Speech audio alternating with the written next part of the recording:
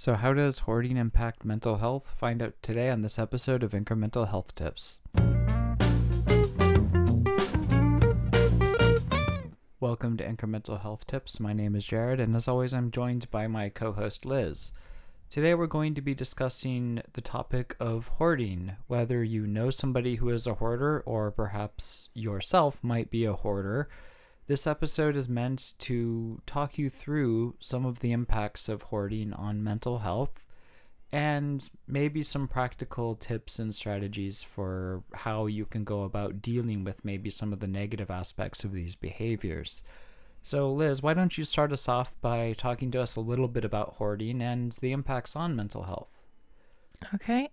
So in school, I learned that hoarding can be a subtype of OCD. So it can involve a person who's obsessed and compulsively keeps their property.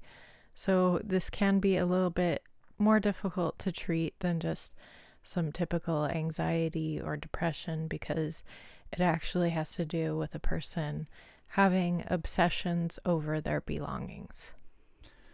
And there's a variety, obviously, there's a variety of degrees of hoarding. There could be, maybe a bunch of personal items that maybe are of some sort of personal significance, or then there's people who, empty the shelves of toilet paper, at Costco.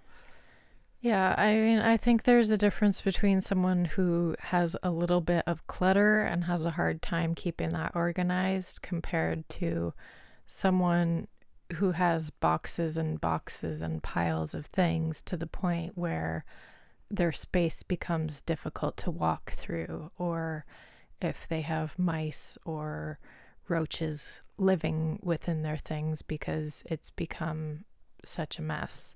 Now, an important consideration for this before we get into the sustenance of this, I know that you had an article from Psychology Today to discuss, but it's also important to recognize that there's a little bit of a cultural aspect to this and also a personal history aspect to this. For example, a family member of mine grew up with not a lot of means, and as a result of this upbringing, he did not believe in wasting food or doing anything that he perceived to be wasting food. And so even at time, this is how he was raised, and as time went on, he started a business, became successful, and became a person who is middle class, a middle class business owner. But even still, that upbringing stuck with him, and it got to a point where he would save like salad dressing far beyond its expiry date. And we can, like Liz, I know you can attest, we've gone over there and we've seen salad dressing that expired in 2008, and this was only a few years ago. So all of this to say that there's a lot. So just because you hoard does not mean that you have some sort of disorder. It could mean a lot of things. It could be a byproduct of how you were raised, or maybe there's a cultural component to how you perceive different types of behaviors, or behaviors that would be considered wasteful. So I just want to acknowledge that up front. Yeah, so the article that I have is from June's edition of Psychology Today, and it's an article called Inside the Head of a Hoarder. And so it's a write-in question where someone writes in about a family member who's hoarding and dealing with different vermin that have infested their hoarding stash. And the family member doesn't understand how she can go about confronting her about the hoarding because it's become quite unsanitary and problematic.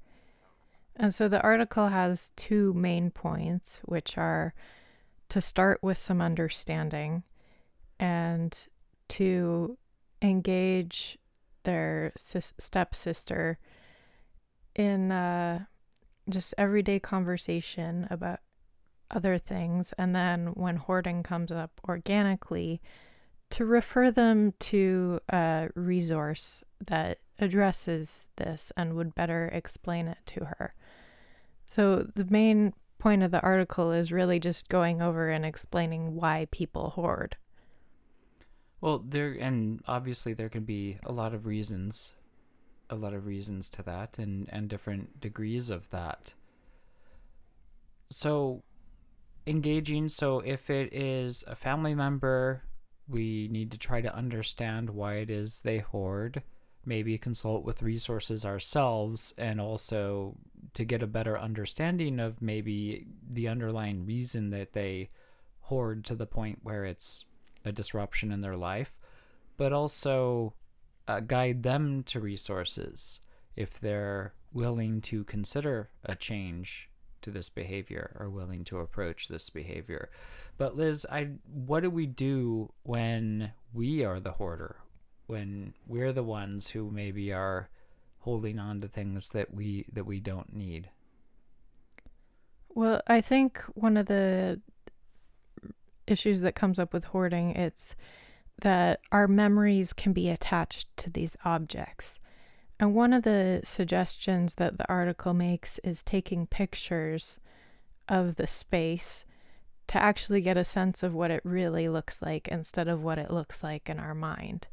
And I think as well, if there's an object you don't want to get rid of because of the memories, you can take a picture of it, or you can record a video where you tell the stories of the memories with that object.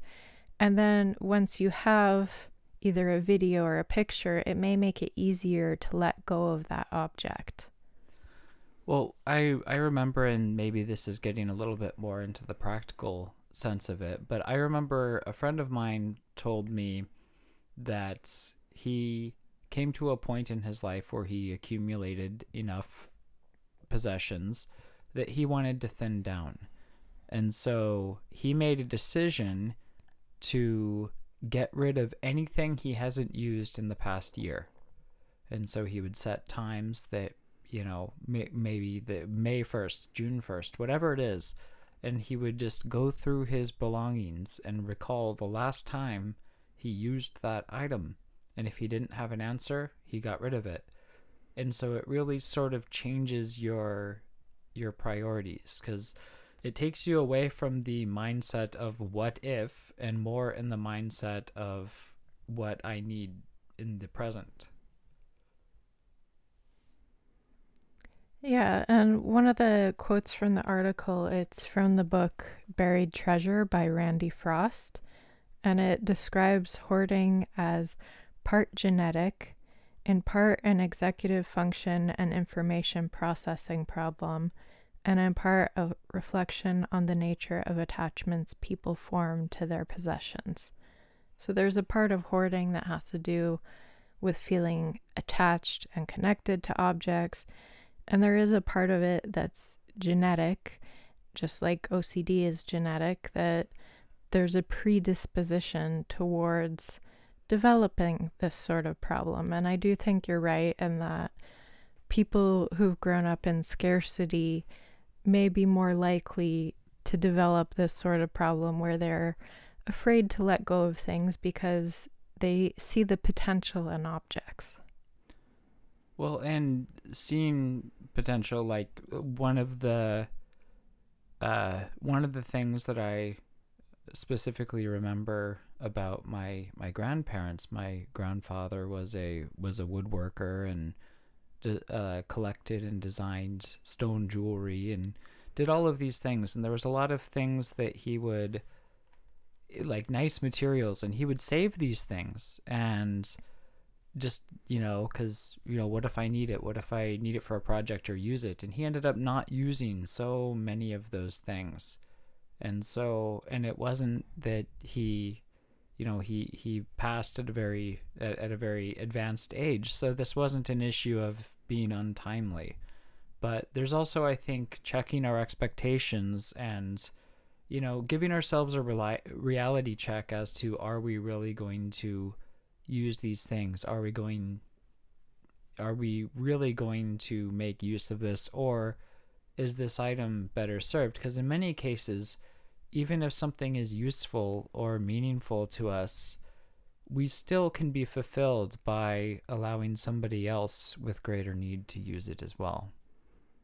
Well, there's also a safety and security that people can get from having their objects, that they know that they have these things even if they don't need them on a regular basis.